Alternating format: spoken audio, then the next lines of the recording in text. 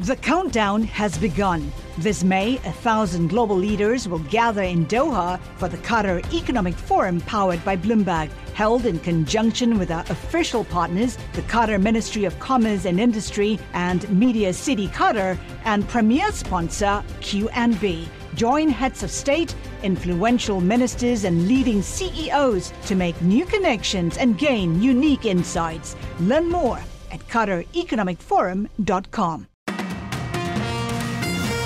Good morning, I'm Nathan Hager. And I'm Karen Moscow. Here are the stories we're following today. The drop in stocks comes on more disappointing economic news out of China. An industry survey shows China's services sector saw its slowest growth this year in August. Meanwhile, China's Country Garden Holdings has averted default on its dollar debt by paying coupons on 2 bonds within their grace periods. We get more on the troubled developer from Bloomberg's China credit editor Kevin Kingsbury in Hong Kong. Certainly, it takes a worry off the table right now that they made these $22.5 million worth of payments. Comes on top of extending a yuan bond by 3 years over the weekend and making a separate payment of about $600,000 on a offshore bond as well. So it kind of shows that we were even talking about a payment of $600,000. It would sound like peanuts, but it just shows just how much worry there has been about Country Garden, that each and every payment has gotten some increased scrutiny as to whether or not this company is going to be able to survive and be able to get through this rough patch here without any defaults. Bloomberg's Kevin Kingsbury says the payments buy Country Garden time as it tries to sort through $187 billion of liabilities. Meanwhile, Nathan, Bloomberg Economics says China may never eclipse the U.S. as the world's biggest economy. Their forecast shows China's GDP may briefly surpass that of America in 2040, but even then, it will happen by only a small margin before falling back behind. Before the pandemic, the expectation was that China would be the leading economy by the start of the next decade. And staying with the economy, Karen, one major Wall Street firm thinks the U.S. may avoid contraction. Let's get that story from Bloomberg's John Tucker. Good morning, John. Nathan, Goldman Sachs has grown more confident the U.S. can skirt a recession. They've lowered the odds to 15% from 20%. So why the change? The firm's chief economist, Jan Hatzius, says, among other things, solid job growth will boost wages. At the same time, he says cooling inflation may keep the Federal Reserve from raising interest rates any further. Hatzius says a September rate hike by the Fed is off the table, and the hurdle for a November hike is significant. Goldman's 15% recession estimate, well below a Bloomberg consensus of 60%. The firm is also more optimistic than peers in U.S. economic growth, predicting an average 2% pace through the end of next year. In New York, I'm John Tucker, Bloomberg Radio. All right, John, thanks. Well, another call out of Goldman this morning, this one on the equity side. Strategists led by Peter Oppenheimer say AI is not a bubble, saying the rally can continue.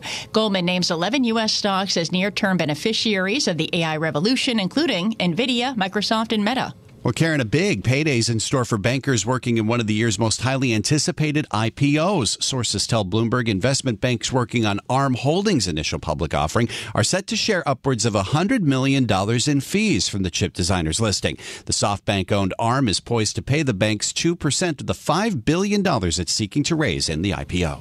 Well, Nathan, we may have a takeover in the works. Bloomberg News has learned private equity firm Thoma Bravo is in advanced talks to buy health records software company NextGen Healthcare. NextGen, which rose 6% on Friday, up another 10% in early trading. 2 stocks being added to the S&P 500 are also on the move, Karen. Both Blackstone and Airbnb are up more than 5%. The two will replace Lincoln National and Newell brands prior to the start of trading on September 18th.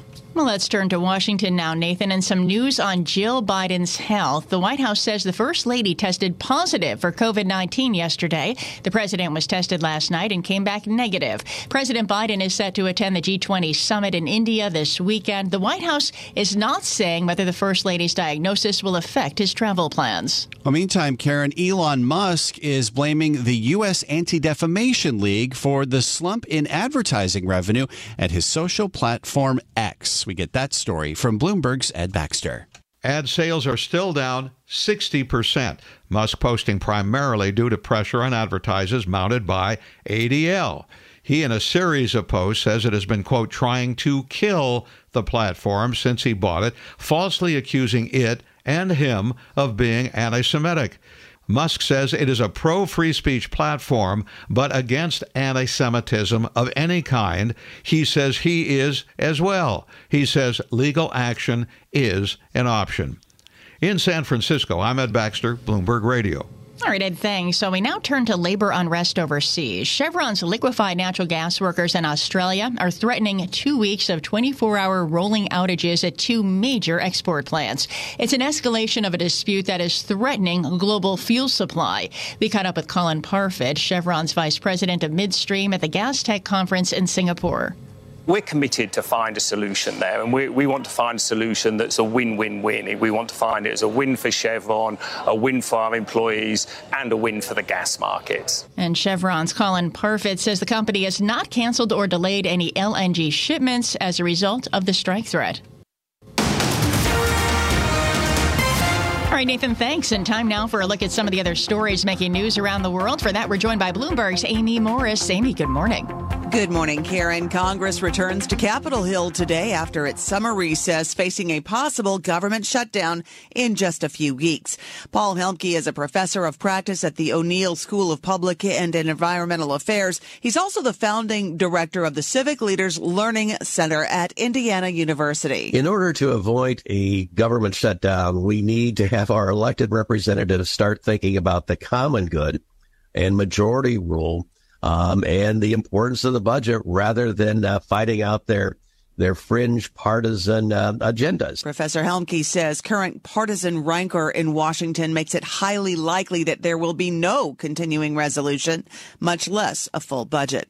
A heat wave is expected to bring 100-degree temperatures to tens of millions of Americans this week. It is likely to be between the lower and high 90s today in places like Philadelphia, Washington, D.C., New York City, and Chicago. D.C. and Baltimore are under hot weather emergency declarations through Thursday, and a heat advisory is in place in New York City through Wednesday night. It's been about 17 months since Republican governors from Texas and Arizona started sending thousands of migrants to D.C., Los Angeles, and New York City, along with other cities, in protest of President Biden's border policies.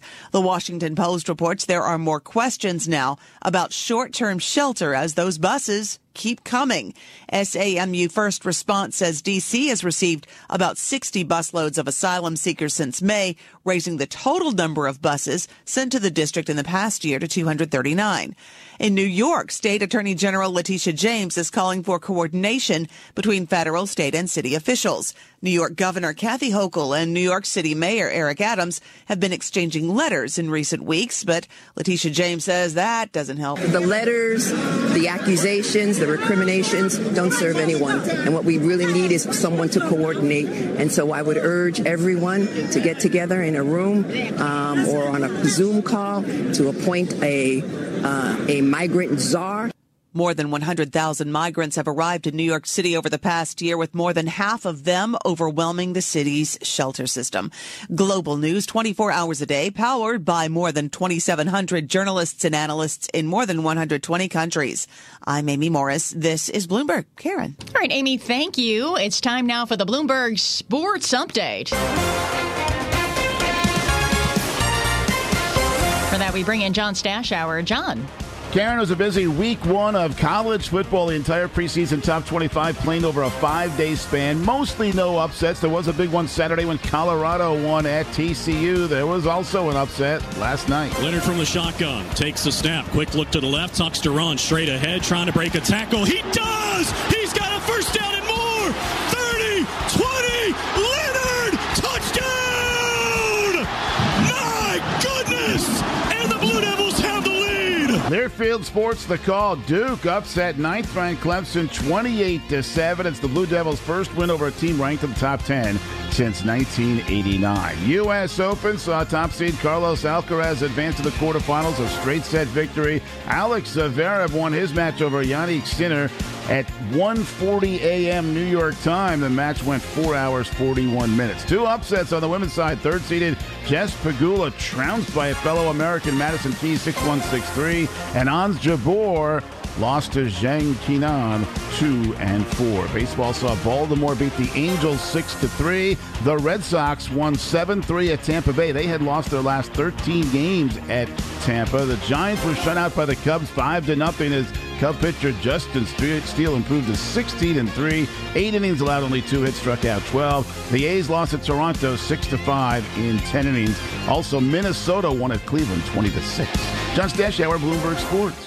The countdown has begun. This May, 1,000 global leaders will gather in Doha for the Qatar Economic Forum powered by Bloomberg, held in conjunction with our official partners, the Qatar Ministry of Commerce and Industry and Media City Qatar, and premier sponsor Q&B. Join heads of state, influential ministers, and leading CEOs to make new connections and gain unique insights. Learn more at QatarEconomicForum.com.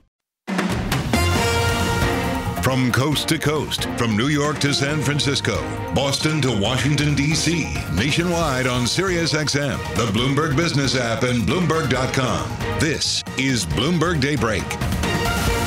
Good morning. I'm Nathan Hager, and we are heading into a holiday-shortened trading week with losses for stocks pretty much across the board around the world. Yet more weak economic data out of China, this time in the services sector, is putting a damper on sentiment after a week that saw the S&P 500 rise 2.5% on encouraging economic data for the U.S. So let's get this trading week started. We're joined by Lori Calvasina, the head of U.S. Equity Strategy at RBC Capital Markets. Lori, it's great to speak with you as always. What does ongoing weakness in China mean for investments here in the U.S.?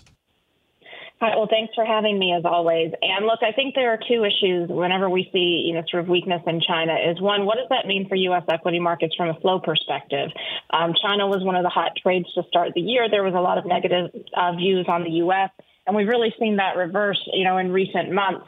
Unfortunately, we're not getting those inflows into U.S. equity funds, especially on the large cap side right now. So we'll need to watch that. But secondly, what are the spillover effects into the U.S. economy? And right now, the vote seems to be that they'll be minimal. The U.S. economic outlook seems to be improving. If you look at some of the calls that are being made around the street today, while the view on China and even Europe, frankly, seems to be softening. So I think those are really the two, kind of cross currents that are somewhat conflicting that we have to keep an eye on. Now, I would be curious to get your call. What your team at RBC are thinking, particularly now that we've gotten this call from Goldman Sachs that the chance for a recession in the U.S. is now down to 15%. Are you that bullish? Well, it's interesting. We watch the Goldman call. They're certainly quite prolific and vocal, and I think they've had sort of a good sense of where things are headed in terms of broader sentiment. But we've also been watching very closely that consensus data point tracked by Bloomberg, which has been sort of stubbornly stuck at the 60% level and not moving, even though the news flow around the economic discussion has been improving. So I'm not quite sure what's going on with that latter data set, but I do think this call today is interesting. I have the luxury of being a U.S. equity strategist, not an economist, so I make calls on the market as opposed to that GDP forecast directly. But what I do tell clients is it feels to me, and, this is something we were saying early last year, this really smells more like 2015, 2016, where the economic damage may not quite end up being a recession, maybe something, sort of a cousin to a recession. But regardless, my job is to call the equity markets, and I think we priced in a recession last October. Whether or not we get one still remains to be seen, but I think we paid the price for one that we may not even end up getting. So where do you see the momentum for stocks at this point with the way that the economic backdrop looks right now? So I think that stocks are at an interesting point. We've noted, similar to some of my other competitors on the street, that sentiment has gotten a little bit stretched over the summer. That's something we haven't liked. The appeal of stocks relative to bonds has been worsening, and that has actually been showing up in the flows, which is a little bit of a concern to me, especially heading into sort of a seasonally tough period of the year. The last 5 or 6 years, August through October, has not been a friend to the U.S. equity market. That being said, the economic narrative does seem to be improving a little bit at the margin. I think that the conference season that we're heading into now post-Labor Day has historically proven very, very valuable to investors because we can get answers to some extent to questions on whether or not those spillover effects from China will end up influencing the U.S. we know from the last reporting season, and really the one before it, that whatever this is economically, we are starting to see pockets of weakness in certain parts of the consumer, certain parts of the corporate psyche. How bad, that is really getting, I think, is going to be a key topic in this conference season the next few weeks.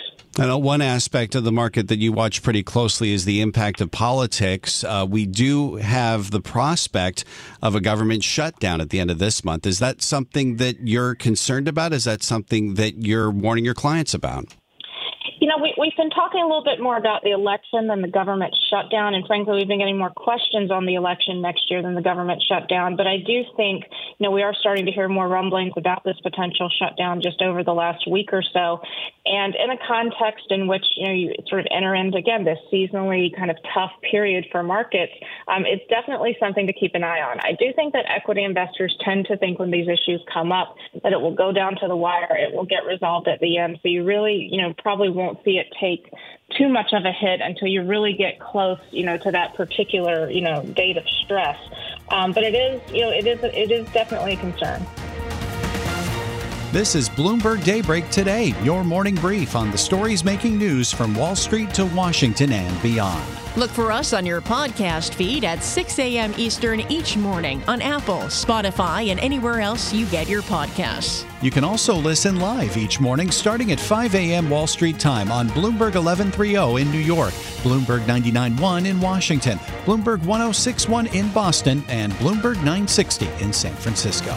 Our flagship New York station is also available on your Amazon Alexa devices. Just say, Alexa, play Bloomberg 1130. Plus, listen coast to coast on the Bloomberg Business app, Sirius XM Channel 119, the iHeartRadio app, and on Bloomberg.com. I'm Nathan Hager. And I'm Karen Moscow. Join us again tomorrow morning for all the news you need to start your day right here on Bloomberg Daybreak.